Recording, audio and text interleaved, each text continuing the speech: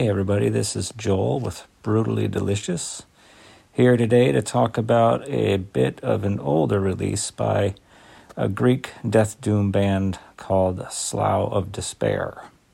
Their debut was called Catacombs of Terror, was originally released digitally and independently in 2020, and then Chaos Records re-released it a year later on CD. So the album has been around for a while, but my first listen was about a month ago, and it right away seemed a cut above, mixing the vocal bite and growl of bands like Asphyx and Obituary with the grooviness of Mortiferum and Jupiterian.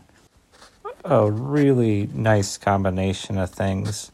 Filthy, down-tuned riffs and crushing drums. The drums sound fantastic on this record. It's almost got a Funeral Doom vibe with its plodding struggle persistence pattern. It's extremely well done death doom, and it's difficult to understand for me why the album hasn't gotten more attention. So one of the possibilities for that could be its pace, which is sort of a marshy slow burn. It's not dynamically urgent from song to song. It's sort of impending. And as heavy as it is, there's a sense that something heavier is about to fall from the heavens and crush you into a pancake. About halfway through the record, the song Humanity's Crucifixion is where things start becoming clear. It's got some occasional dissonance with swirling atmospheric keyboards sort of lurking in the background of the mix.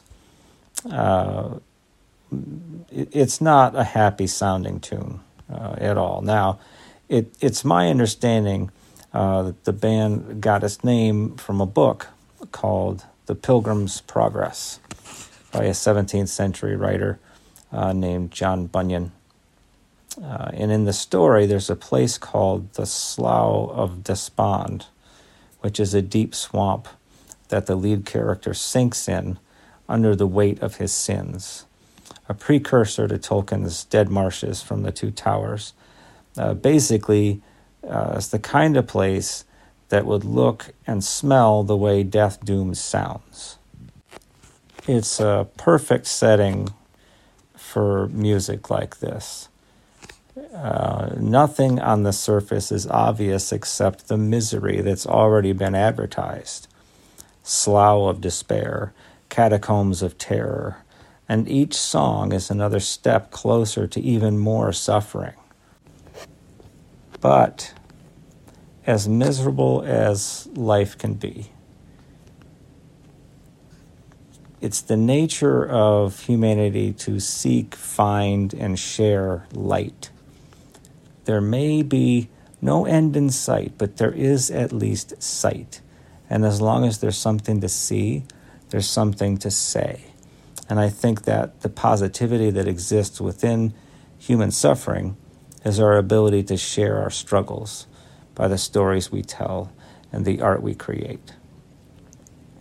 The heaviness of chronic depression is expressed with great detail on this album, sometimes very subtly. It's one of those records that never really ends. With the last track seamlessly circling back into the beginning of the first, your ears just lean that way. And maybe, for me, it's relatable on a subconscious level, having sunk its claws deep into my existential paranoia and social ineptitude. But the sense it makes doesn't matter much because it feels familiar. The stabs of loneliness and regret, and yes, the weight of sin, all feel a lot less hopeless when you're covered with a few layers of familiar. So the conclusion, I suppose, is that this album, full of death and dying and depression and hopelessness, those things are very evident. but it's the subtleties and the musicianship and the production value, the sound of the guitars. There's an organic nature to it. You're with these people.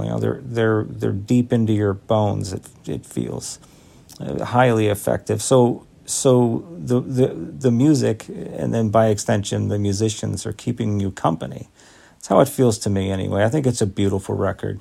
So yeah, go pick it up on Bandcamp and sit with it for a while. Let it speak to you. I think you'd really be surprised at how much is there.